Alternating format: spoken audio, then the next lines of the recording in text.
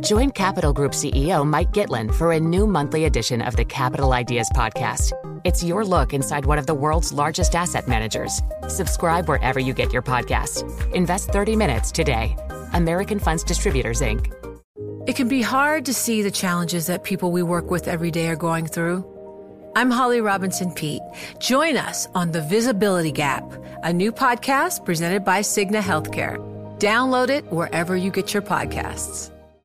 Join Bloomberg in San Francisco or virtually on May 7th for The Future Investor, Data-Powered Transformations. This 2024 event series will examine how data is not only playing a pivotal role in investment decisions, but serves as a driving force behind the construction of innovative, investable enterprises. This series is proudly sponsored by Invesco QQQ. Register at bloomberglive.com/futureinvestor/radio. Right, joining us now is Lindsey Piegza, Chief Economist at Stifel, to preview the U.S. jobs report numbers coming out Friday morning, Wall Street time. Now, Lindsey, will you be going through it and looking particularly at two items? One will be, of course, the headline, and the second being the average hourly wages.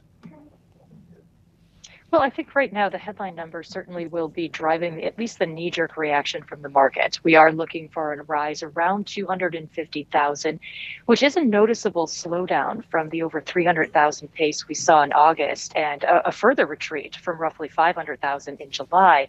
But this should be enough to maintain the characterization of solid job creation, as we've heard from the Fed.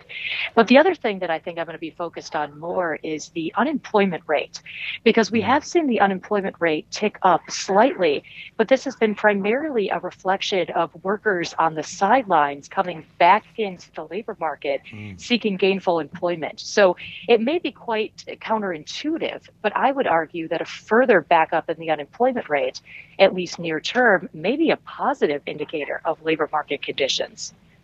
So we're in a sort of bad news is good news period for the stock market.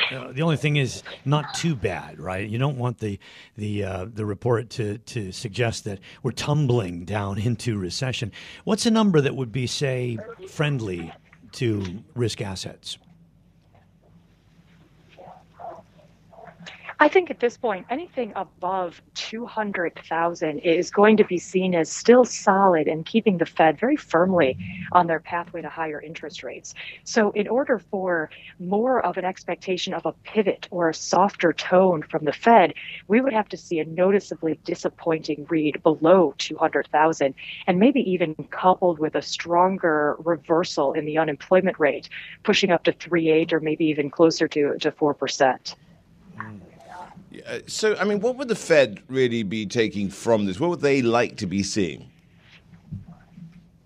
Well, I think they're pleased with the idea that the economy is slowing. After all, that is the point of raising the cost of borrowing. You tap down consumption, tap down investment, and by extension, then you do see a slowdown in the economy, which results in more benign inflation.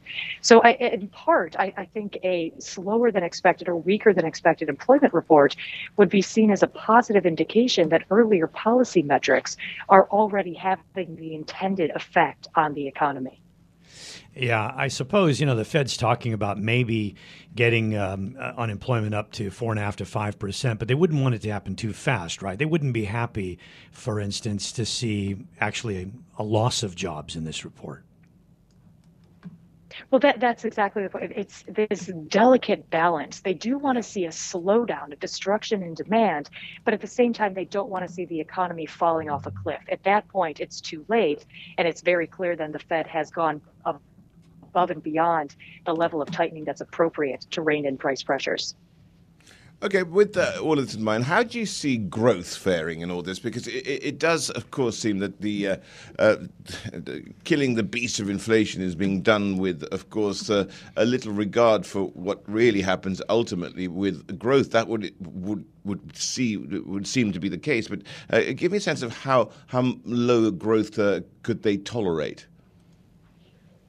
Well, without a more robust return of the consumer, the U.S. economy is unlikely to improve markedly from that slump that we've seen across the first 6 months of the year. But this does seem to be quite counter to what the Fed has been predicting in terms of positive growth for not only this year, but an acceleration in activity to 2023.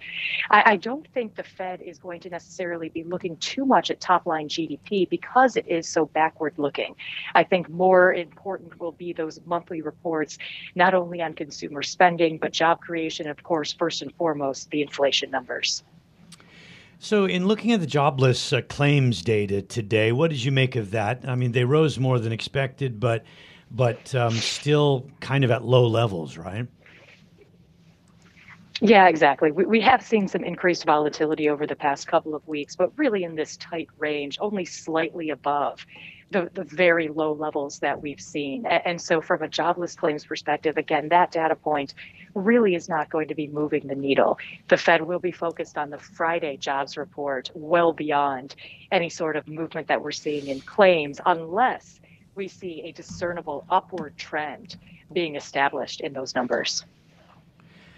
Lindsey, in terms of what the Fed is trying to do here, we heard from Scott Miner today that it's always during Fed hiking cycles that you get mistakes. And I, as an economist, and not a market player, I'm kind of curious in your thoughts on this. I mean, is the Fed moving so fast that something will break, something in the financial system? Well, the Fed essentially is trying to break the economy, not necessarily break the markets, but the markets will be a reflection of how weak the economy becomes. And so it's sort of a But I mean more like a systemic. At this point. But as far I mean where it sort of has systemic importance. It breaks something that is just too big. Well, arguably, we saw the indications of breakage overseas. And of course, the BOE was quick to jump in. And I would imagine that if we saw a similar scenario play out here in the U.S., the Fed would be forced to move off of that pathway of whatever it costs in order to bring down inflation and focus on stabilizing financial markets.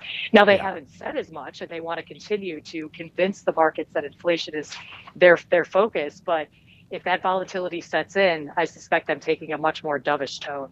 Lindsey, thank you. Lindsey Piegza, Chief Economist at Stifel. Join Bloomberg in San Francisco or virtually on May 7th for The Future Investor, Data-Powered Transformations. This 2024 event series will examine how data is not only playing a pivotal role in investment decisions, but serves as a driving force behind the construction of innovative, investable enterprises. This series is proudly sponsored by Invesco QQQ. Register at BloombergLive.com/futureinvestor/radio.